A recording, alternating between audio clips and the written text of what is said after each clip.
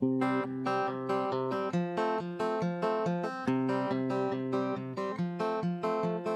people and lots of yellies, Worcester hipsters and fed up townies. We have more than pizza in common, with two rocks for bookends. New Haven, New Haven, New Haven, between two rocks. All right, and welcome back to the Between Two Rocks podcast / YouTube channel, ? Yeah, so this is the first ever video of the Between Two Rocks podcast, which you may or may not be watching. I don't know. Maybe you're just on Spotify. I haven't figured it out yet. We don't know what's going to happen, but we're recording this via Zoom, and then presumably we're going to take the audio and get that around on Spotify and Stitcher and all that jazz, but I don't know what's going to happen. You may never hear this. Mm-hmm. So. It may not be recording at all. We'll find out. Yeah, exactly. This could end up being a colossal waste of time. So, but yeah, I'm your host, Josh Levinson. I'm here once again with Colin Ryan. Hey, how's it going, Josh? Good to be here again. This feels a lot more like work than the normal podcast. Does it? Yeah, just being on a Zoom call. Yeah, for sure. Oh, I mean, but I didn't have to put pants on, so I feel like it's kind of a wash. Yeah, that's true. So, I don't know. I feel neutral. Yeah, you don't have to put pants on at Baobab Tree. They'd be fine with that. That's true, but I just feel like anytime I leave, I don't know. It depends. When I go to Walgreens, like, that's one thing I like living about, like, in, you know, not the nicest neighborhood, is that if I go to, like, the Walgreens in pajamas, nobody's judging me. Yeah, I think that's a Walgreens thing in general. Most Walgreens pants are optional. Yeah, fair. Cool. So, yeah, we haven't recorded one in, I don't even know, a while. It's been a while. So, yeah. How you doing, Colin? Doing pretty good, man. Nice. How's your son? He's doing great. He's growing bigger by the day. Oh yeah. Nice. Does he talk? He verbalizes. Yeah. Okay. He's Nice. got a range of words. It's funny, if I brought him on the Zoom right now, he just would be totally nonverbal, and you would think that he didn't talk at all. But yeah, he talks That's when how he's I am comfortable. sometimes at parties, you know? Exactly. Like, is that adult nonverbal? Yeah. Henry's got two close friends, and he's uncomfortable otherwise. Yeah, it's fair. And this is exactly a good time to learn to socialize. So yeah, cool. So our guest this week, as you can probably see if you're on YouTube or wherever we've released this, is Richard Volkman, who is the chairperson of philosophy over at Southern Connecticut State University. Mm-hmm. Welcome, Richard. Thanks for having me. You like Richard? Do you go by Richard? Richard is good. Perfect. All right, great. Not Rich. Great. Love it. Double syllable. Rick, but yeah. Or Rick. Okay. Yeah, I feel like I don't know you like that, you know. Let's maybe by the end. Yeah. Philosopher Rick. I mean, Philosopher Rick. Now with more, maybe I'll go back to Rick, right? Because that's even more syllables. Richard's good. Richard does sound more scholarly. That was in grad school. I became Richard. Okay, nice. So this is a new position for you as the chairperson of philosophy over there. Yes, it is. Yes, it is. New as of when? New as of this fall. So it's been about the worst possible time to take over this new, I don't know, maybe it's been the best possible time. I don't have much to compare it to, but the pandemic has been a real challenge on a whole bunch of different dimensions. I was talking to Colin before we got started here a little bit about... And it was exciting, and you guys all missed it, just so you know. Like, the best part of the podcast, we did not record. No, pure gold at the beginning.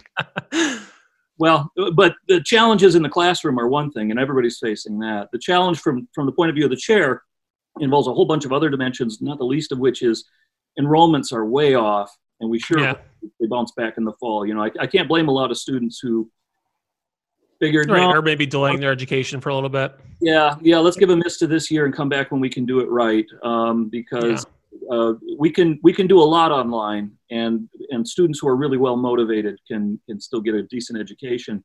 But that was not me, I'll tell you that. No. Yeah. It takes a lot more self-starting. Did they give you that chair when you became the chair? This chair? No. Yeah. This is my old chair. It's your old chair. They didn't even give you a chair to become chair? Well, there is one. Or there is a chair at the school? On campus. So, Right. Do you ever just go in there and just sit on the chair and spin and spin? I don't. But I do go in. But now that I put the thought in your head. Now maybe I will. Maybe I will now. Although I don't know if you could send a video of you doing that, it would help me a lot. Yeah. Well, now you got me thinking. So maybe we'll figure that out. That's what I'm here for. Ideas. So congratulations. Did you have to kill the last chairperson? Is that how that works? Thank goodness they abolished the Highlander rule.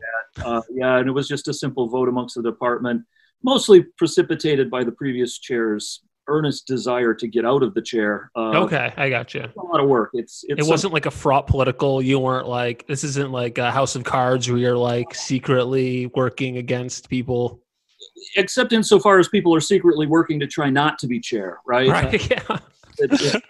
No, you. I think you'd be a great leader. No, please. There you got it. Exactly. Nice. And so the chair is like responsible for, kind of deciding the curriculum and enrollment, or how does it all? No, in theory, I suppose, and in some programs maybe, but in philosophy, it is extremely important that we sustain the utmost respect for academic freedom, because philosophers don't agree about stuff.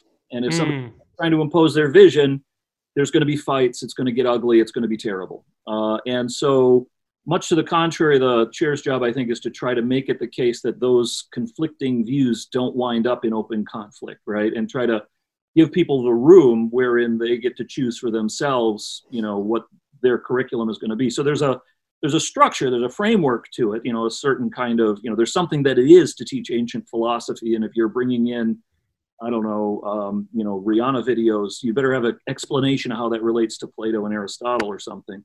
But I think it's self-explanatory. I don't understand why people need anything else. Maybe our job is to make sure that you do that explaining, right? And if you do that, then I'm perfectly cool with it. And I think that's the usual attitude that we try to take. I feel like you're giving me a hard time about my philosophy of Rihanna class, and I don't know why. Hey, I would support your offering a philosophy of Rihanna class. Just make sure that what you bill it as is that and not ancient philosophy, right? Gotcha. Yeah. She is not that ancient. No. Great. So how many philosophers are there at Southern that are under you, that you lord over? Right now we have about 9 full-time faculty. And then if you include the adjuncts, we had about another half dozen to, depending on the semester and the enrollments, half dozen to more. But we've just been slashed, right, with the enrollment declines due to the pandemic. And so we're down to just 2 adjuncts right now. Are you considering all of the undergrads who are stoned and just watch The Matrix?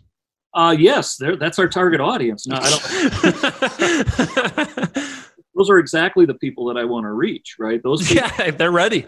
They're already thinking philosophically, maybe in a little more of a confused way than we'd like, but we can remedy that. It's much harder to get the people who don't ever have any philosophical thoughts to sort of entertain what we're trying to get at than it is folks who are doing bad philosophy, right? Yeah. What major do you think is the most opposite of philosophy? Bad philosophy either. Sorry, go ahead. What major do you think is like the exact opposite, that you'd have the hardest time getting somebody to think philosophically? It was a really revealing moment to me, and I learned so much from this encounter I had with a student in accounting. So I would say maybe that's a good one. Who was insanely good at philosophy. I was just floored by how serious and careful and detailed his thinking was. And I told him, you are so good at this. I understand accounting, they'll pay you big bucks and there's not a lot of, money to be made in philosophy or whatever, but you could add it as a minor, you could add it as a second major. You're so good at it, right? Why wouldn't you want to do this? And he just looked at me, very flat expression on his face. He says, no, I love accounting. I'm like, how could you love accounting?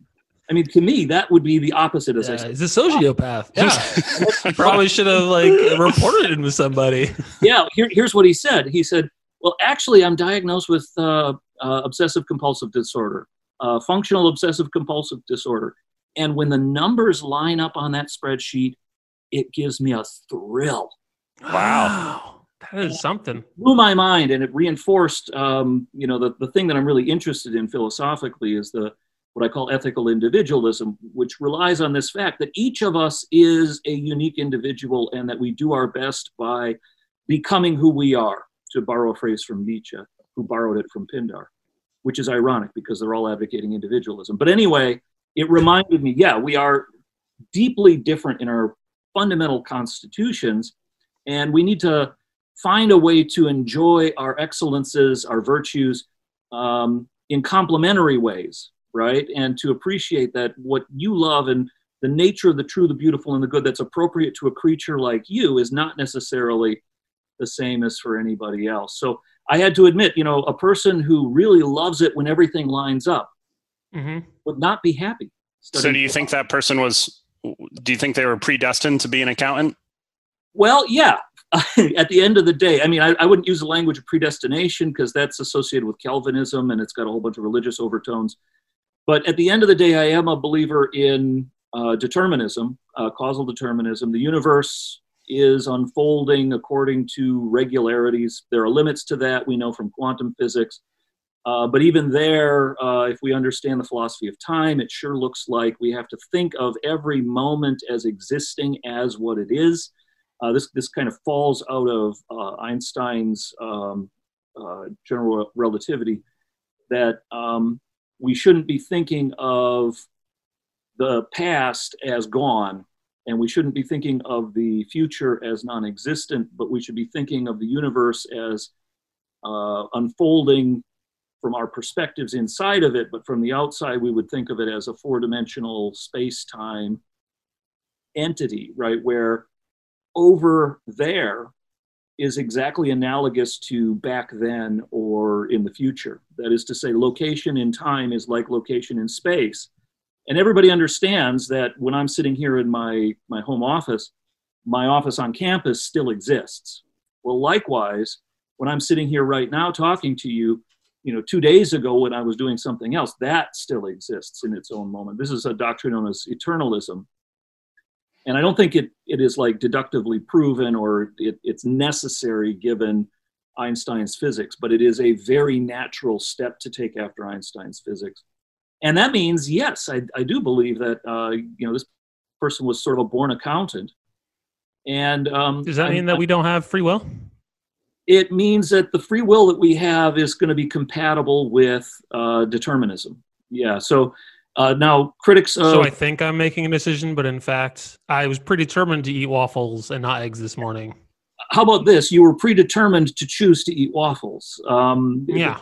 Based on my value system and my availability of waffles and yes.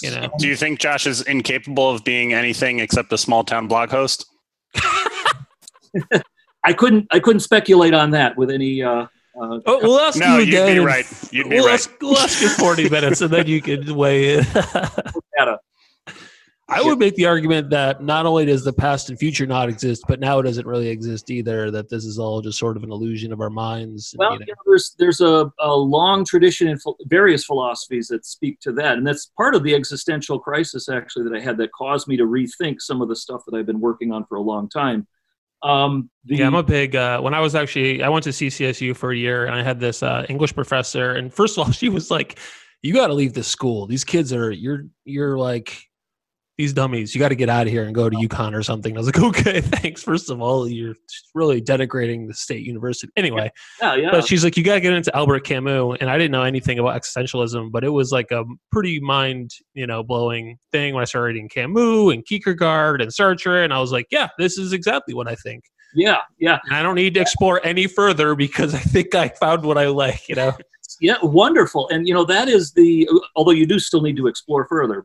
Nope. Nope. That first chapter was it. He's done. I do not want to be further challenged. It's never done, right? I mean, once the bug bites you, once the philosophy bug bites you. No, I'm 40. It's actually done. Yeah. 30s, sure. It's lurking in the back of your mind. You wait. It'll come back. It'll there. It will come back, and you'll need to dig into it some more. But, I got to say, at Southern, I think, we can cultivate a community, which is very into that. In fact, we have a weekly philosophy club where it's just a free form. It's much like this conversation. And whatever comes up. And Camus and Sartre and Kierkegaard in particular all figure rather prominently in those conversations. And so there are people at Southern who can and will do those kinds of have those kinds of conversations. Yeah, I think my teacher was wrong. I remember, especially in like Western Civ, I had some kids in my classes at CCSU who were super smart, and actually the best computer science professor I ever had was at Central. So I don't know, she was just The thing is, I myself went to a university that is analogous exactly to the place that Southern has in the overall hierarchy of universities. A former normal school, right? That is to say, it started as a teacher's college and became a university over time. And this was in Winona, Minnesota. And it was much the same. There are people who are as smart as absolutely anybody anywhere at all of these schools, because there's lots of reasons that you wouldn't want to or couldn't go to one of these flagship universities. Yeah, money, time, just any number of issues, yeah. Yeah, it should be granted there are lots of people there who are not like that, right? I mean... Yeah, no, I think, this English class, there were some dummies, but nonetheless. Yeah. Well, there are lots of people there who maybe don't belong in any college at all, but how do you know until you've tried it, right? And true. There's a fact. How will you know unless you spend $50,000 is the only way to be sure. That's right. That's why you should go to Southern, right? All your listeners... 100%, yeah. You should go to Southern because it won't... Go to an in-state university... It's only $28,000. It's great. I promise there is nothing that you will ask where I'll say, I'm sorry. I could only answer that question for another $20,000. That's how philosophy should work, actually. You should be doling it out for 10 grand at a time. I do. But anywhere except in the classroom, people get angry with you if you do that. I was about to make an extremely dirty joke, and then I was like, you know what? Maybe we'll just pump the brakes. Now in the listener's imagination what that joke might have been. Absolutely. They know me well enough to get there. They'll be fine. So heroic individualism, that is what your website says. And this is sort of but you use a different term. What individualism? Ethical individualism. Ethical individualism. Yeah, so that's the more generic term that I would use to refer to. So we're all individual. Even people who drink pumpkin spice lattes, those people are individuals as well?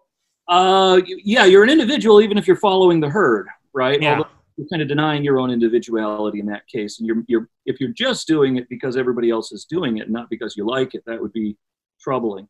But yeah, some folks are built to love the pumpkin spice latte. I think this is all grounded. At the end of the day, I'm committed to at least keeping everything consistent with a thoroughgoing philosophical naturalism. That means everything has to fit with what we know from the sciences, right? That doesn't exhaust everything that there is to say, but everything has to fit with that. And so I think if we want to understand pumpkin spice latte, we probably want to understand the human palate and the cultural circumstances that lead folks to thinking about all of this. And all of those conspire to create all of these different individuals. And there's going to be patterns that emerge. People will be similar in lots of ways. And wow, I really regret making this joke. Yeah, well done. Let's dig deeper. Oh no, what have I done? Point a philosopher in a direction and they just kind of keep going. Yeah, no, I see. Gonna have to be a little more careful about what direction I point it. Yeah. Yeah, if you didn't want the philosophy of pumpkin spice latte, you shouldn't. That was my bad. That was my mistake, and I have learned. I actually had a question. This was going back to. I do want to discuss heroic individualism, but I discussed the Matrix really earlier, and I was actually just kind of curious before I forget. Is like what's a sort of popular movie that you think introduces philosophical thought in like a mainstream way, or you already philosophy friendly? Right. I think the Matrix really is. You think that's the quintessential? Well, I show it or assign it in my just because it challenges the fundamental nature that we live in. It goes beyond that. It actually makes very self-conscious and very explicit references to all sorts of philosophy throughout. I mean, the basic premise, the basic premise illuminates the very key issue that Descartes brings up that sets up the I think, therefore I am. Descartes is worried about exactly this thing. How do I know that external world exists at all? How do I know what the thing is? And he keeps asking, do I know this? Do I know that? Until he gets back to, do I know that I exist? And then he realizes, well, if I don't exist, then how am I asking this question? Right. So he says, okay, I think, therefore I am. And then he tries to rebuild the whole world in light of that. And so the Matrix works really well in that. But it's also drawing this fundamental distinction, which is the same distinction that really, in a way, starts what we think of as Western philosophy, at least in its fullest form. There are other philosophers before Plato, but in Plato, we finally get this bringing together of what we back then was called natural philosophy, what today we call science, along with these questions about the ultimate nature of reality, metaphysics, and also ethics, right? And between those and questions about knowledge. And so in Plato, we finally get the whole deal. But one of the things that Plato introduces is exactly this fundamental distinction between appearance and reality. Right, and the form of an object versus the object itself. So yeah, I think that really is. I mean, there's lots of other movies, and there's almost no movie out there that lacks philosophical content, even sometimes despite itself. There's if we think of philosophy as what we do, even white chicks. I haven't seen that. That's what the Wayans brothers were saying to be white women. It's pretty philosophically challenging. Here's a philosophical puzzle that would emerge from that. It does challenge your belief about all the ideas you held about the world, though.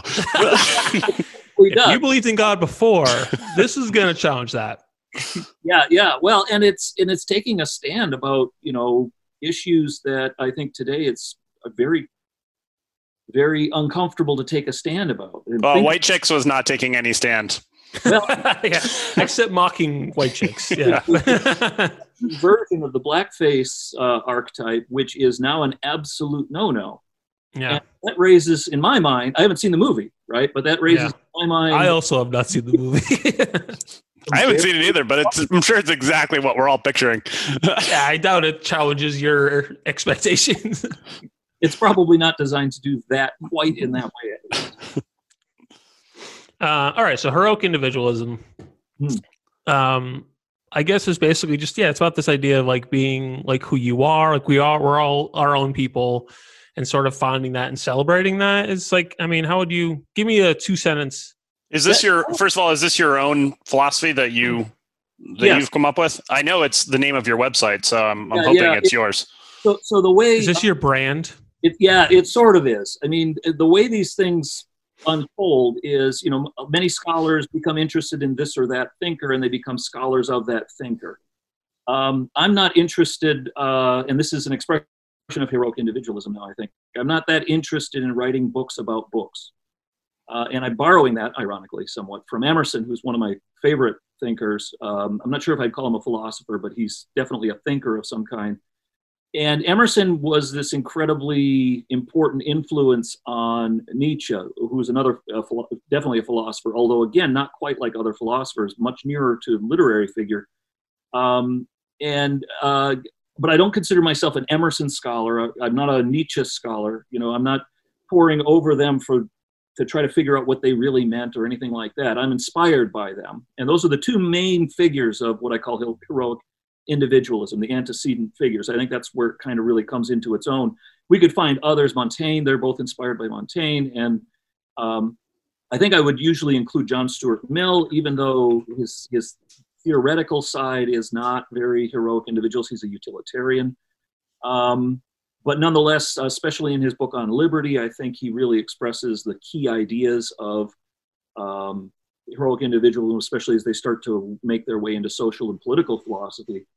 So those would be the three main characters that would be the inspirations for it. But at the end of the day, it's what I'm doing, and I get all the blame for all the stupidities in it, right? And I'm sure there are plenty of stupidities in it, because there is in everything. I've never had an idea that I thought would withstand scrutiny once and for all forever, right? It's a flux, it's a fluid. This is why, as Emerson says, a foolish consistency is a hobgoblin of small minds and philosophers and divines, right? It's these. So now that you've told us your philosophy is wrong, could you describe it? Yeah. And it's fluid, and I'm not. I appreciate the disclaimer. I also like to open up my comedy sets by saying this is probably not going to be great, but the more I do, the more deep I dig into this stuff, and this is why the website hasn't been updated for 6 years, because I hit a wall where I'm stuck with a puzzle relating to the relationship between religion and what we might call ultimate morality or transcendent morality. And the relationship of that to heroic individualism, I think I have worked out.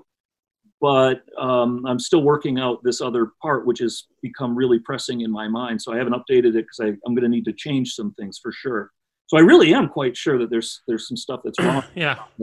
But the main idea, as you said, like Emerson, and I think also like Nietzsche, the main idea is to try to encourage people to feel empowered to become who they are. That's a phrase that Nietzsche cites from Pindar. but it captures this idea both of the fluidity, because it emphasizes becoming rather than being, but at the same time, it acknowledges this fact that the universe kind of is what it is, right? And its becoming is a function of our location in space and time in discrete moments, right? So it feels like it flows, even though it is what it is. And one of the causes that leads it to become what it becomes rather than some other thing is precisely going to be your reflections on it and your thinking about it. And so the heroic individualist wants to encourage you to be, to use now Emerson's key notion, self-reliant, right? And I take that to mean simply a kind of honesty, right? And so, and when people hear that, they get nervous sometimes because they imagine that what Emerson is saying is that you should be like some oracle. In Emerson's view, he's kind of a Platonist. He thinks that the individual has a direct insight to the ultimate nature of reality through intuition that that person should give voice to.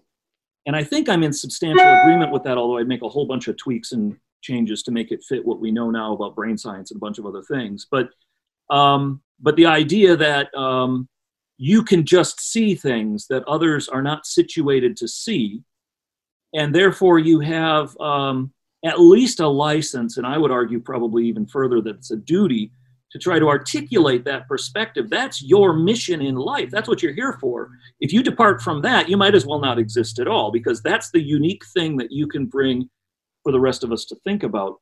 But it's going to be inevitably a particular perspective that is by its nature not going to necessarily be applicable to everybody, and it's going to be limited in a way that makes it by its nature wrong. In just the way I was talking about before, there's going to be stuff that is not accessible to you, and this is why it's so important to get involved in a conversation with others. And it's in that conversation that hopefully the full picture, the full notion of the nature of, you know, the universe and the answer to the life and the meaning of everything is to emerge. If it's going to emerge at all, it's going to be in that conversation where we have each individual articulating their ability to see one corner of it. You know, you might know that old Hindu or Indian story of the three blind men and the elephant, right? Where, you know, they've each got a hold of a different part of the elephant, and they ask them, what do you have in front of you? And one of them has the trunk and thinks it's like a snake, and the other has a hold of the side of the thing and thinks it's like a, I don't know, like a big building or something. That's how Does one have the butt? One, well, that's a great way to extend the metaphor. I don't recall ever seeing it in the traditional tellings of that fable, but there would be room to do that. I'm not sure what that would be like. What would that be like? It feels like a soft hole. We're describing it now. I don't know, it's probably a polite way to describe how that person experienced the elephant. But do you think the differently, right?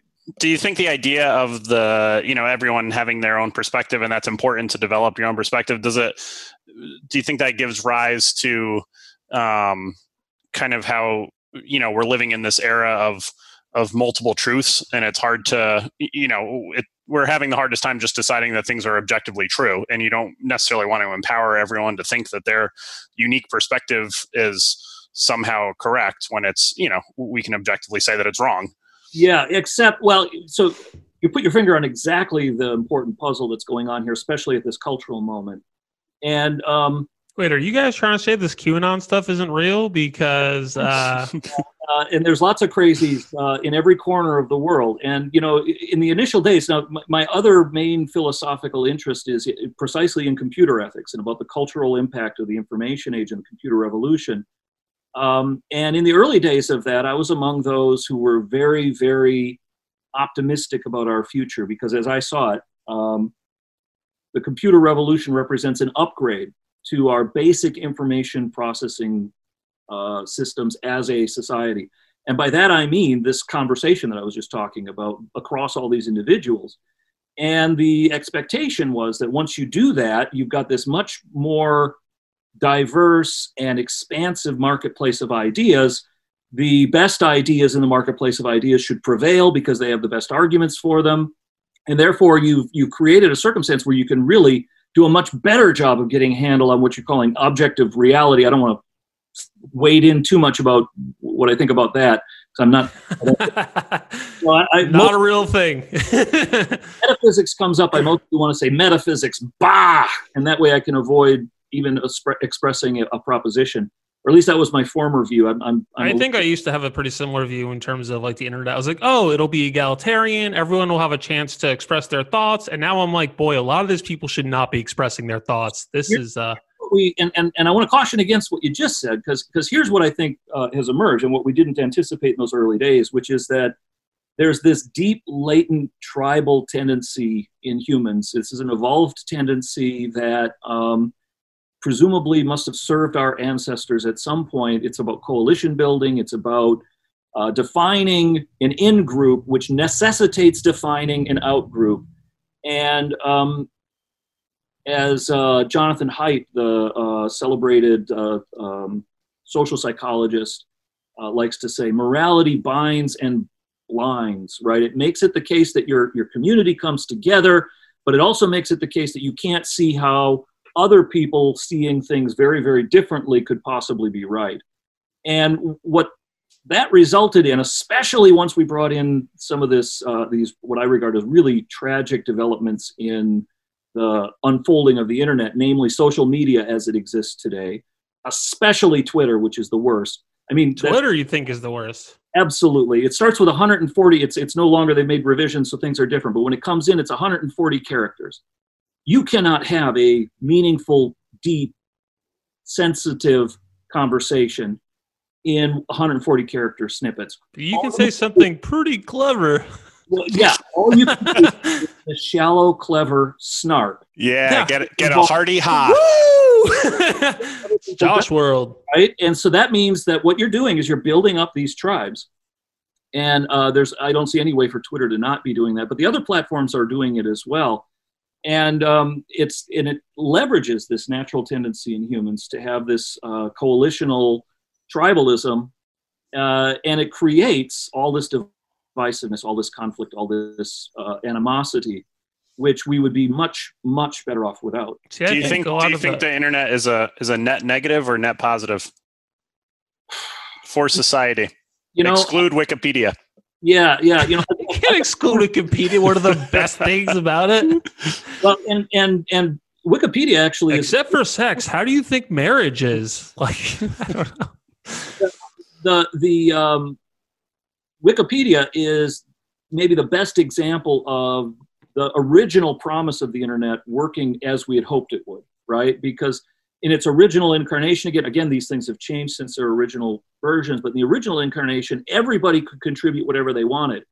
And the people who think that we need to have a central notion of everything and experts in charge and stuff like that, we're all complaining that can't possibly work, and it worked masterfully. And studies comparing it to edited encyclopedias show that it was about as accurate, but much more huge and covered a lot more topics.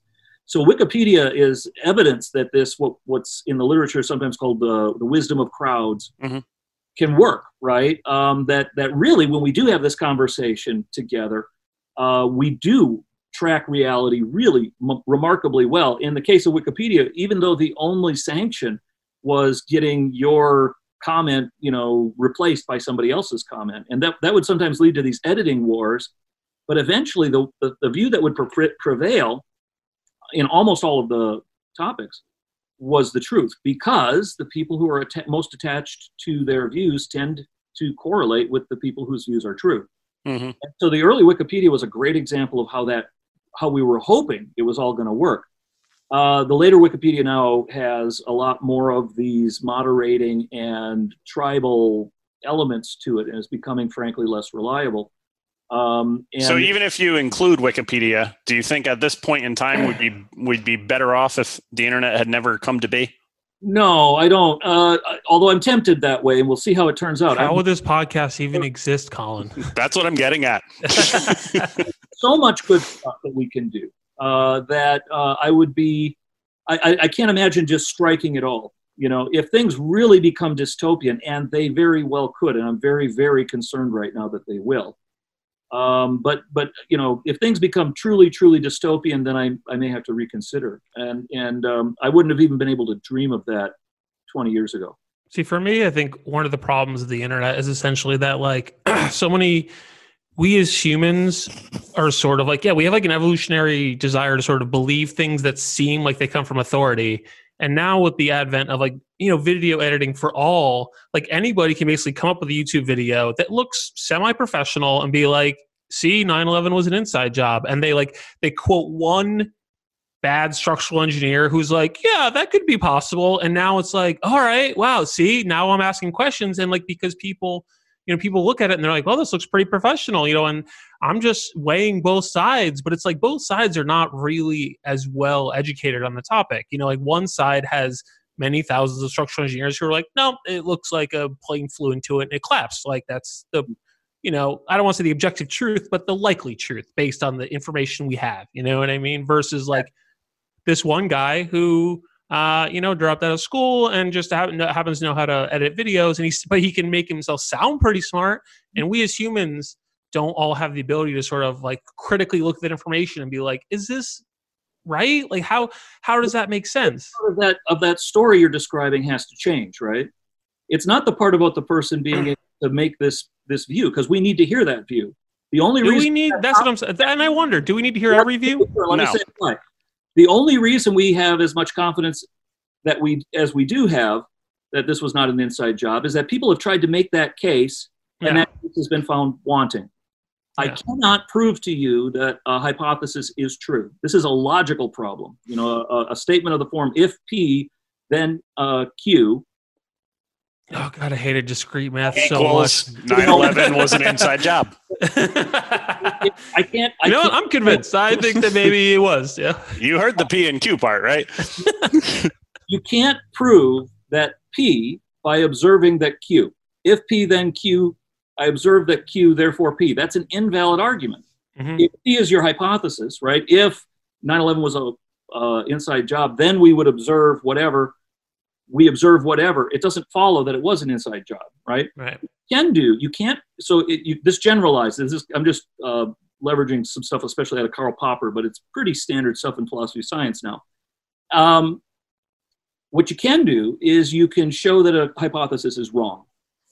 And so you don't want to suppress all the wrong hypotheses. You want them all out there, because what gives us confidence that the true hypothesis is true is that we've looked through all of the other ones and they all fail to match up to the observations. But isn't that the exact problem that's going on? That a lot of these, QAnon things and other stuff that percolates on the internet, you specifically can't prove that it's wrong, and then the response is people will just say, "All I'm saying is look into it. That's all I'm saying is just look into it," and they just the whole idea being just go deeper down this rabbit hole.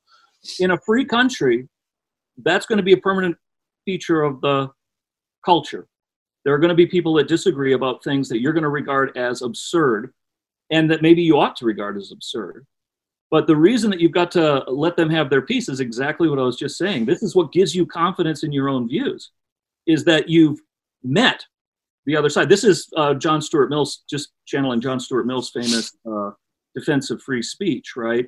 Truth is discovered in its collision with error. You can't just sit and know the truth. And you can't prove that the truth is what it is. The best you can do is consider all the available hypotheses and reject all of the ones that are dubious, and then you're left with the other one. So these people are actually serving So you don't agree that we should, like, deplatform Nazis or whatever? Absolutely not. I think that's that's the path that's going to lead us. That's why I'm scared now. That's the path that's. You think that's worse? Horrific dystopia, and that's why. Brave New World and 1984 and these other dystopias are flying off the shelves. After the deplatforming of Parler, 1984 shot to the top of the Amazon best-selling list. People are scared to death of this because this is the path to a really dystopian future. Although free speech has technically never covered, like, incitement of violence or anything. Like, it's always been excluded from the greater, Like, we always said, like, you couldn't shout fire in a movie theater, right? That was the famous example. Like, he wasn't allowed. Do you know where that expression comes from? What? That's a reference to a legal opinion by Oliver Wendell Holmes way back in at the time of World War I. Mm-hmm. The person whose speech they were suppressing was not shouting fire in a crowded theater. The person whose speech they were suppressing was a person handing out anti-war pamphlets. If you start suppressing speech, that's where that goes, each and every time. He was saying it in a burning movie theater. That's how it all ties together. He was trying to hand out anti-war pamphlets. It is interesting to me because there's always, like, I don't know, like, for instance, in Europe, it's illegal to deny the Holocaust. You know what I mean? Like, it is. That has been abused to suppress dissidents of all kinds. And I would not favor that even there. Yeah.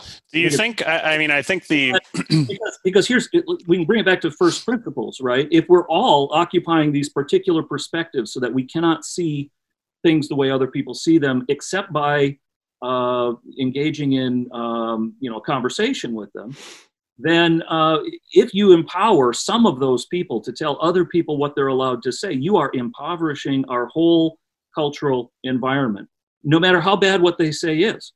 But sometimes the truth, it's easy to show that it's wrong. So to go back to your original point, right? You described the circumstance, and one of the key steps in your description was, some people out there can't do the critical thinking that's necessary to sort through for themselves what's true and false. That's the part of the equation that we need to fix. Right. We need to make it the case that people are more media savvy, that everybody is better at this. And then this will go up. What's preventing that right now is the tribalism, which is allowing people to engage in really bad arguments when they encounter views they disagree with, because they just associate any view with the tribe that is the out group, and then they show their loyalty to the in group by bashing the out group. That's what's going on social media, and it's a really bad place to be culturally, and it could lead to really terrible things. Do you think that a certain number of people in society just don't possess the critical thinking skills that are, that would equip them to survive on the internet where things can look very real, everything can look real, and enough other people are saying it? Do you think, that's kind of what makes the whole thing dangerous? It's certainly true at the margin that there are people who are not competent to be full citizens. I mean, that's what you're saying, right? And that's certainly true. There are people that we would think are not competent to exercise the full rights of citizenship. We believe that of everybody who's below a certain age. And that's an arbitrary line, right? There's plenty of high school kids who are perfectly capable of this, but plenty who aren't. And so we don't let them vote. We don't let them say whatever the hell they want. That seems perfectly reasonable to me, because the whole thing is premised on the idea that we need people who are critical thinkers, active and thoughtful people. And it's an empirical fact that some people are incompetent, but you should be very careful throwing that around. Right. Well, I think I was saying more the opposite. It's not taking the individuals away from the situation or taking away their rights. It's more the acknowledgement that certain, presenting certain things, through a Twitter account or something is going to, potentially infect so many people that we may want to limit that, and I know it goes to the thing of, should we deplatform people? Should we control this? But if we can identify something that's happening, a movement saying that vaccines are unsafe, or, something like that, that's dangerous for society at large, is it the imperative of society to stamp out those things? That depends on what you mean. I mean, what is this? Who's doing the stamping, right? Are you empowering the state to exclude perspectives? Are you empowering some narrow set of tech oligarchs who have their hands on the levers that control the whole discourse to do that, and to therefore be tempted, and they will give in to this temptation to do that in ways that you will not approve of? Or is it more wise to just tolerate those folks and refute them in the marketplace of ideas? It just seems to me that as a culture overall, I mean, it seems to me the latter is the only course that doesn't lead to a really ugly place. I think there's one group interacting in the marketplace of ideas, and then there's another group that's on Parler, and it's just like, it's hard to bring those two together. I think you're wrong, and I think you're not just wrong about the facts there, but you're committing a moral wrong here. Whoa! Not acknowledging. Good thing there's no hell, Colin, because you'd be in trouble. You're not acknowledging that there are these different perspectives, that people legitimately see things very differently in a deep and visceral way because of their very constitution. this is the kind of stuff that gets that's documented. For example, I mentioned Jonathan Haidt before. We can measure the moral responses to different stimuli, and then we can do a factor analysis to find out how many dimensions there are. And this is what Haidt does. And he finds ultimately 6 dimensions to moral response. And very consistently, the different political ideological commitments that people have map onto clusters of different traits in these basic psychological features. And so the folks on the so-called left, the so-called liberals, although many of them are no longer liberals, or progressives of some kind, and that's a whole other discussion. But the folks on the so-called left are much more attracted to what are called the harm oppression dimension and the care harm dimensions, whereas conservatives have a balance of all 6 of these dimensions, and those include things like respect for authority and purity and loyalty and liberty.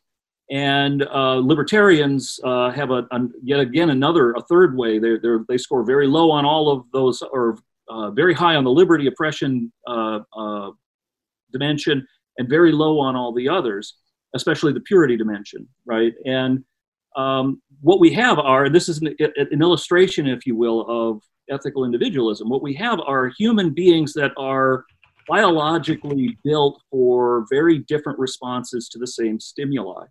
And that all percolates up, and that results in them seeing the world very differently.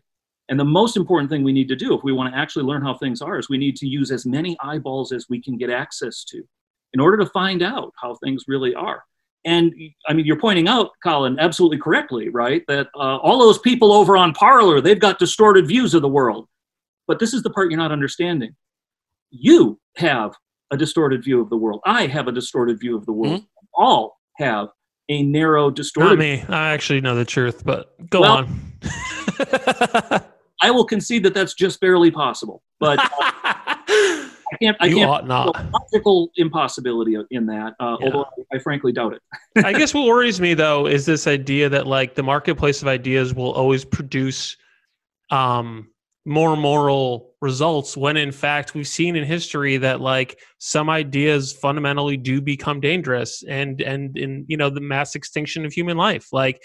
Yeah. Germany convinced a lot of people that Jews were subhuman. In America, we, a lot of the justification for slavery was done on this idea that like Black people were not as worthy of this idea. And notice what those totalitarian regimes have to do. The first thing they have to do in every instance to sustain that big lie, they have to suppress the speech of the alternative.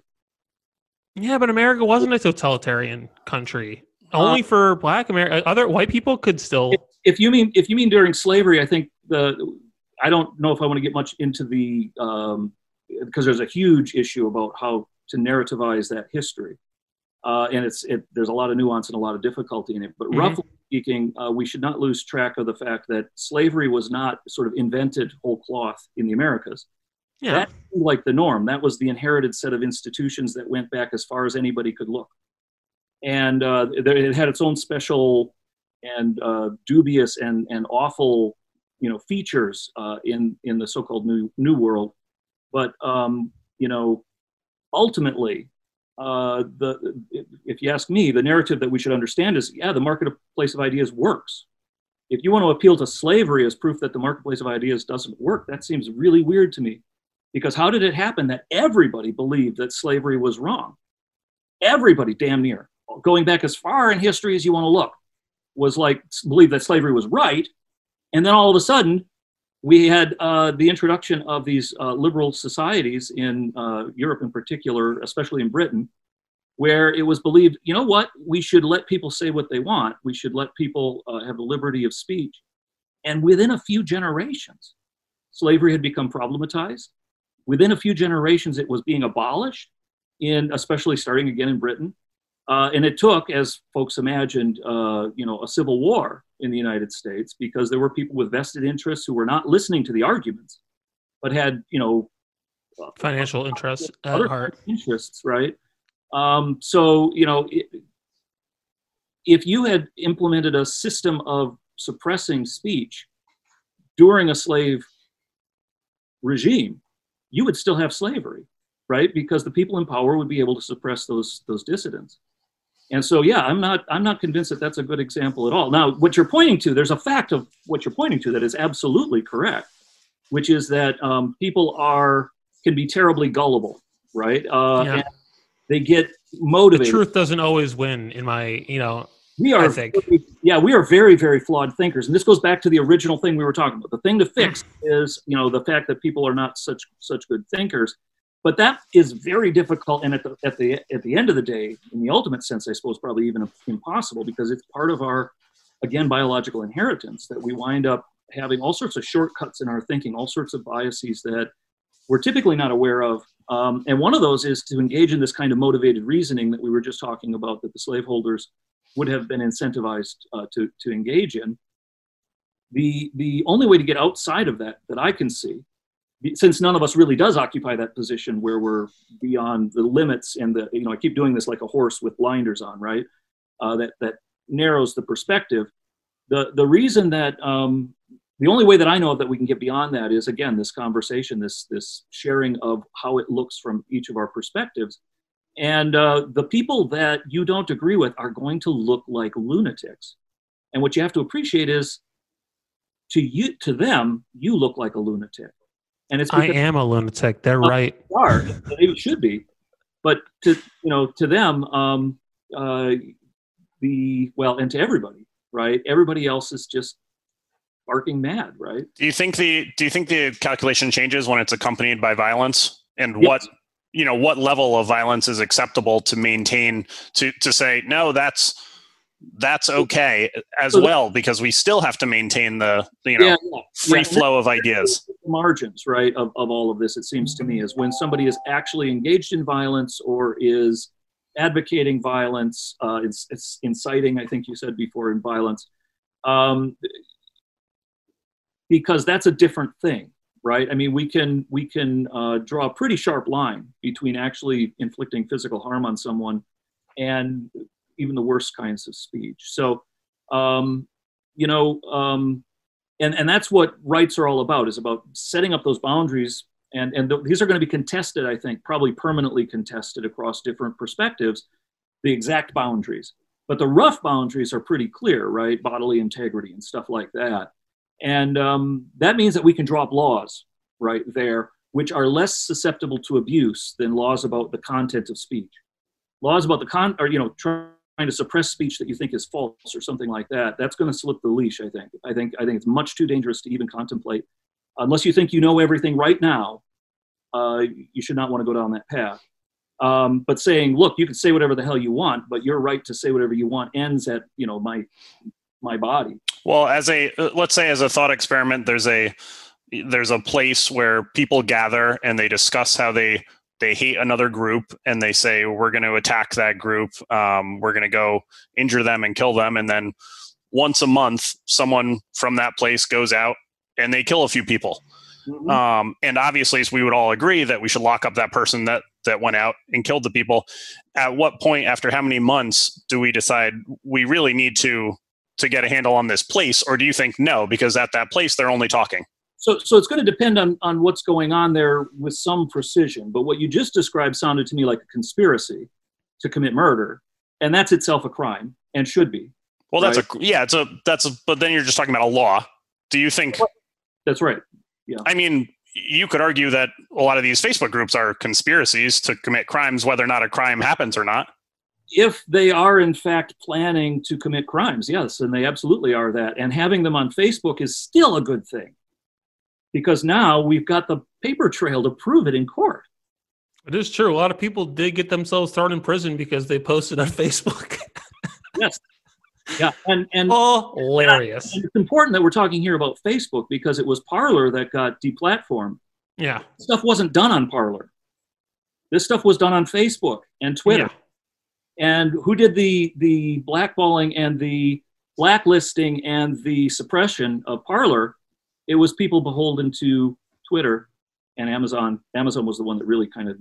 Yeah, Amazon was like, all right, enough is enough. There was a riot, so they were like, maybe we shouldn't get involved in this.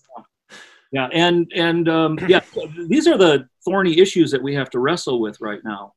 Because I don't want to come across sounding like some Pollyanna-ish. It'll all be wonderful.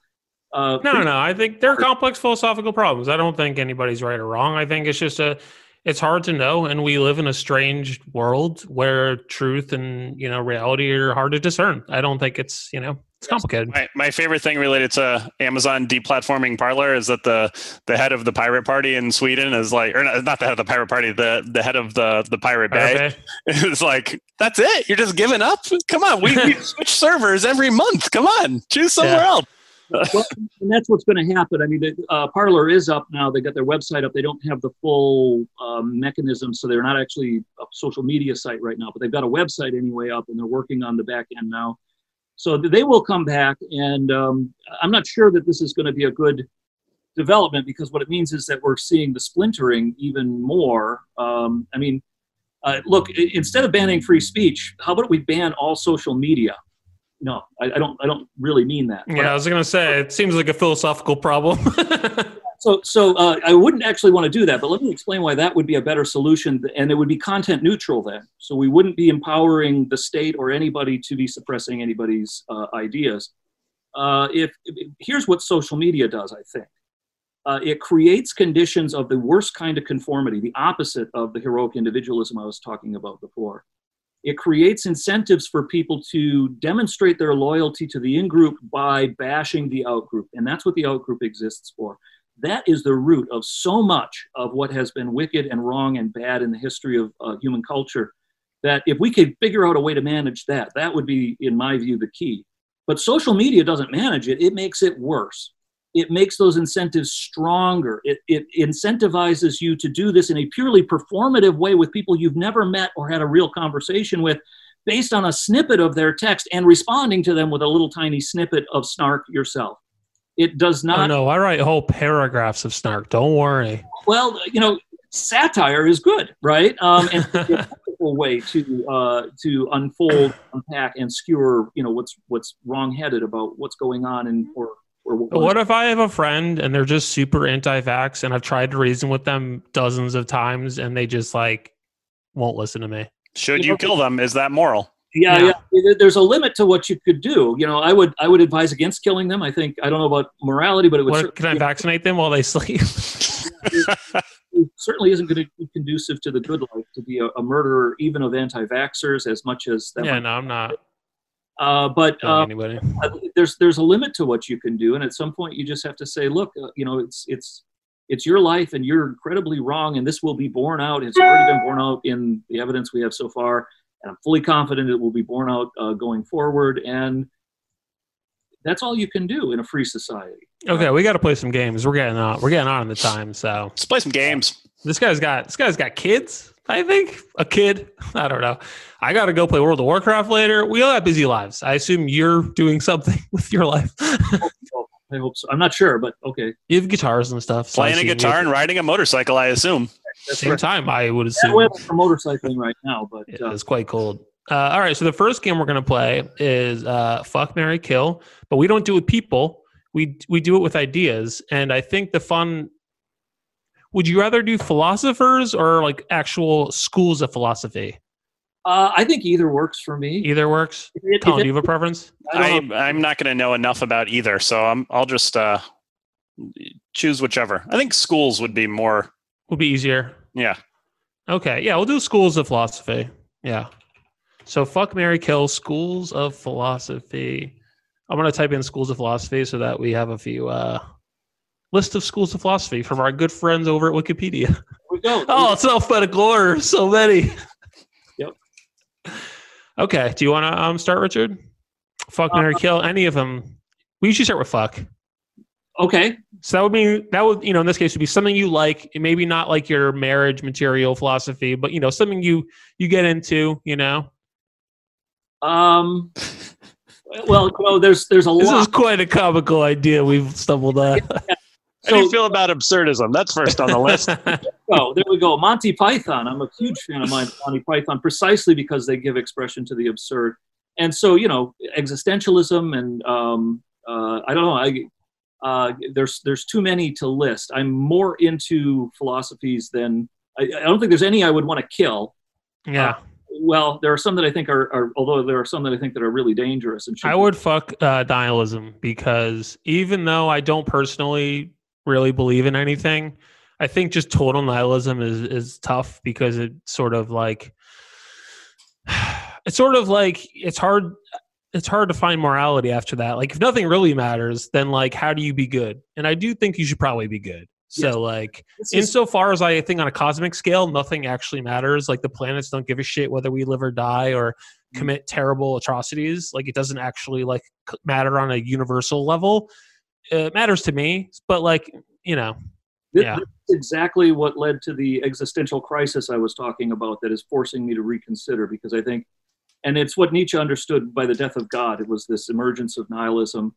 And I agree with you 100% that nihilism should be understood not as a philosophy so much as a problem that needs to be overcome. Yeah. And I would fuck hedonism. It's the only correct answer. That is kind of the, technically the correct answer. Yeah. If you're going to put your dick into one of these schools of thought, I would marry existentialism, because it's my own, I do agree. The way I'd understood it when I looked into it in college, which admittedly is a very bare bones, stripped down idea, was basically like, the fact that we even exist at all is totally absurd. Like, it's so ridiculous. And to even try to understand it is almost beyond the capability of human thought. But that, just because it doesn't make sense doesn't mean that you shouldn't try to take, the most out of it and appreciate the gift of being alive, and still try to be a good person and enjoy yourself. And, just because it doesn't make any sense doesn't mean you can't, like, I'll try to be good anyway. So I like that. I think that's cool. Yeah. I'm done with that.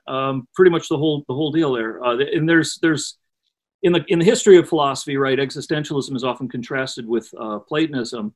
The problem with existentialism is it might lead to that nihilism that we were talking about before. Yeah, no, it's a slippery slope, as they say. Yeah, and the solution to that might be this Platonism. So in my head, I have this war going on between Nietzsche, who's an existentialist, or at least has those tendencies, and Emerson, who is a kind of Platonist, which is the very opposite. What is Platonism? This comes out of Plato, right? So this is the idea that there is an ultimate nature of reality, which is true, the beautiful, and the good need to be understood in this perfect abstraction that you can encounter in a pure intuition in your mind.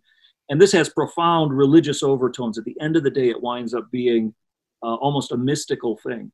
And I came into this as pretty much a committed Nietzschean, or really, since I've trained as an analytic philosopher rather than a continental philosopher, with tendencies that worked in that direction, and as a kind of new atheist type, like Richard Dawkins. Mm-hmm. And I was firmly committed to that till about 5 or 6 years ago. And then, to my own amazement, Emerson started in this battle, right? I paced back and forth, and they're arguing, right? And eventually, Emerson started getting the better of the argument. And it's precisely because of this problem of nihilism. So that's a whole nother long story. But the point was, I agree with you. Okay, nice, great. I think you meant fuck in another sense, right? So this is the problem with the word fuck, right? It can mean anything. It can be an adverb. Yeah, no, it's great. Verb, right? But yeah, in the sense of boo, right? Fuck nihilism. But in the sense of, I'd get down with that. Then it's more like existentialism, right? It's more like sexy. Yeah. Like fuck, marry, kill. Like the game. You're not like kill is bad. Fuck is like kill you want nothing to do with. Fuck you'll mess around with it. So I would say I would kill libertarianism. I find the whole concept rather silly. Do you mean metaphysical libertarianism, or do you mean political libertarianism? I don't know. Maybe objectivism then. Like if we're gonna go like pure philosophical, just like this whole idea that like we all can make our own truth and you can just kind of do whatever you want. It's because like I'm just like no man, you got to consider the fact that other people exist and like you can't just take what you want. Like the world is complex. Political libertarianism says, I mean, it's basically like people should be left alone and the state should that doesn't sound like not understanding that other people exist. Yeah, no, from a political perspective, I mean, in theory, sure, we should all like, I don't know, because like yeah, the state should leave people alone, but like also people need help and we need roads. So like we do actually need like a political apparatus, like not everything can be done through private corporations. So yeah, I'm not sure if that's true. I think that's an empirical question. We can't decide by thinking carefully about it. Yeah. No, there was a pretty... All I'm saying is ask more questions, Just ask more. There was like this whole thing, like there were like these folks tried to start like a libertarian like society up in like New Hampshire or something like that. Like they were all gonna like move there and like, what's up? It's called the Free State Project. Free State Project, right? And the whole thing ended up turning into kind of a nightmare because like one lady was like feeding the bears because like she just wanted to, and like other people were like, "Oh, these bears are becoming kind of a problem." Like, so I'm a sort of half-hearted participant in the Free State Project. And are you? Oh boy, dude, I feel silly now. I got to tell you, that's the what you're describing. It was a disaster. That's not the experience of the people that I've ever heard from. Really? Yeah. I'm only a half-hearted participant because I couldn't commit to actually making the move. But yeah, there's lunatics. I mean, yeah. But lunatics. Because some of the people are like, I don't think there should be age of consent, and it's like, all right, well, There's people at the fringe, and we're already talking about outside the mainstream movement. So there's sure, yeah, I'm not saying that's representative. And it's also the Free State Project in particular is, as they like to say, it's the boss. It's not the ideology, right? It's a coalition of people. So there are voluntarists. That's the kind of it's a style of anarchism. But not everybody who's a libertarian is an anarchist by any stretch. I'm certainly not. And there are folks who are what are called minarchists who believe in minimal government. I'm not even really that. I'm actually a classical liberal. But I think if there's these empirical questions. So, for example, you mentioned provision for the needy. It seems to me to be an empirical question whether or not state provision is going to actually succeed better than private charity or other kinds of private provision, or whether it's going to lead to corruption, and when, under what circumstances it might lead to various kinds of corruption or various kinds of information distortions. That's the kind of thing that Hayek would talk about in the actual information processing systems that we use to manage distribution and production of resources. So yeah, I think it's a lot more nuanced than you're going to get probably on Twitter. I think that's why you had what I would call. You think because I like to? No, I wrote a story in the Atlantic. Are you kidding me? You couldn't learn about this on Twitter. I follow comics and sports on Twitter. It is awesome for that. Yeah, there are a ticker of scores, right? Twitter can manage that, I suppose. No, I mean it's just like there's like sports writers. One thing I like about Twitter is you can interact with people who you would otherwise never. Like I tweeted this joke at one of the guys in Broken Lizard, which is like the people who made Super Troopers. And the guy like wrote back and like riffed on my joke. And like, I would never get to riff with the Super Troopers guys without Twitter. Like, come on. Yeah. And I think you're right that's one of the advantages of these direct interaction. We were asking this thing before about whether the internet is a net bad or a net good. I think it's definitely a net good so far, as long as we can avoid collapsing over into some kind of dystopian future that I'm sure none of us want. So you don't want to kill any philosophies is what I'm hearing? I really am not keen on killing anything, I actually am a pacifist, right? Or I was. Me too. Exactly a pacifist. Or as I like to call myself, a coward. Yeah. Opposed to wars that are popular, right? Because I actually marched against... Yeah, I don't think there's been a necessary war in a very long time.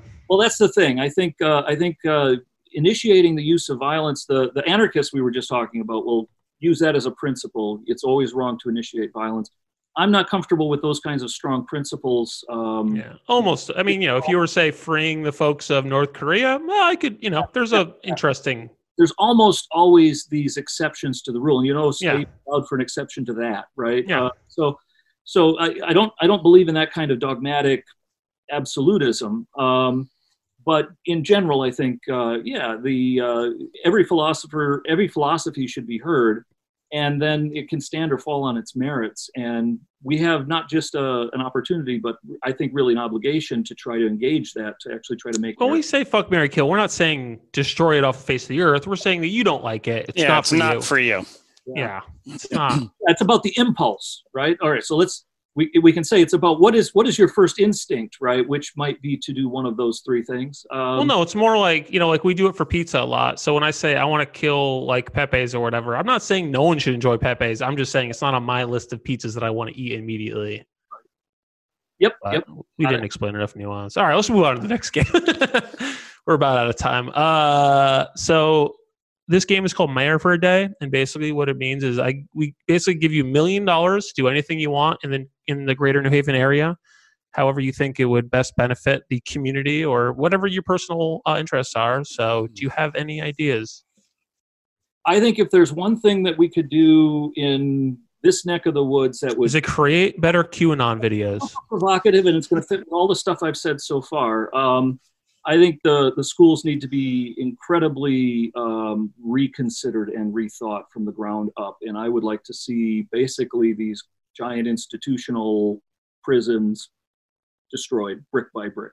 Which schools? The colleges or the elementary schools? All the schools? Well, the university system has got its own problems now, but I'm talking about the schools, the public schools for K through 12, and I think these institutions are built in a way that is designed for an industrial society that we don't live in anymore. And they are incredibly distorting. They're all about learning not how to think, the things that we've been talking about here, but rather how to sit down and shut up. And I think that's a really, really bad thing.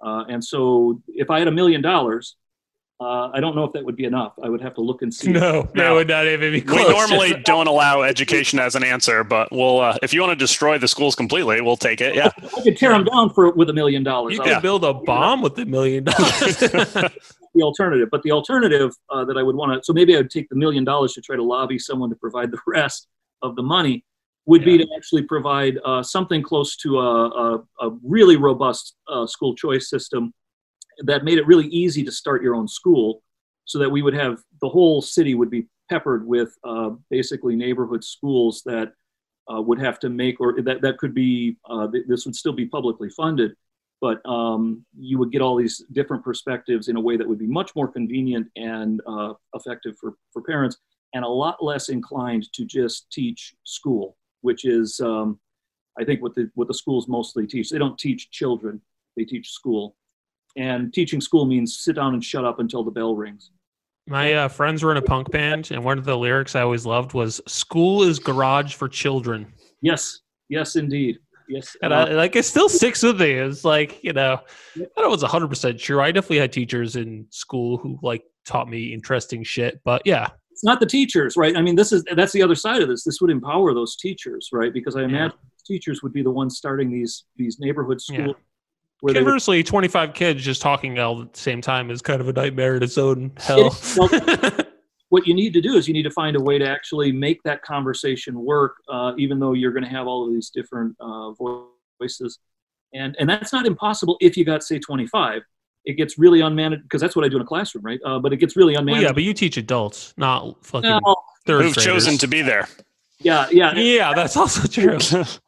that it's not compulsory that they have to be there, and in fact in my classes it's not compulsory at all, because I don't do the, I'm not going to mark you down for failing to show up or whatever. I think also people who go to your school probably are the age where they can show decorum and not just shout over. Yeah, kids are unsocialized little monsters, right? They really are. Yeah, they have to be stopped.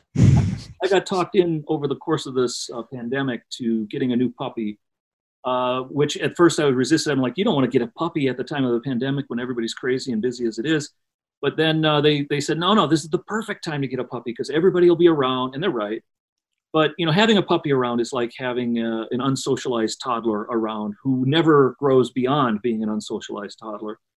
And so, it's really been brought home to me just how difficult it is dealing with people who are not fully cooked yet, not fully baked as the critical thinkers, the individuals, right, that we aspire to create.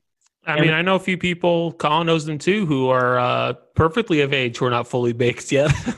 I never will be. No, it's not going to happen. Okay, well, that's about as much time as we have. I had other questions, but we just were not able to get to it because you share a lot of philosophical thoughts. So I'm full of them. And it's okay. That's your job. It's all right. With being that person. So. You could not be anything but a philosophy professor.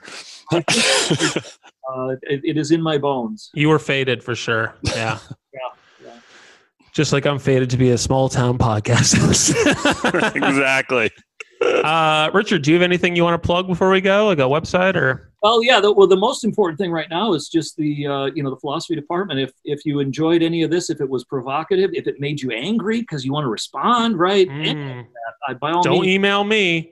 Go to Southern. Josh or Colin, right? Those guys are fully innocent. I bear the full responsibility for what I've said here. And don't blame the rest of my department for it either, because I speak for myself right now. But now I'm going to speak as chair on behalf of the program. We got something for everybody. Whatever it is that you are into, whatever you think is right, we make an effort to try to make sure that all those different perspectives are represented.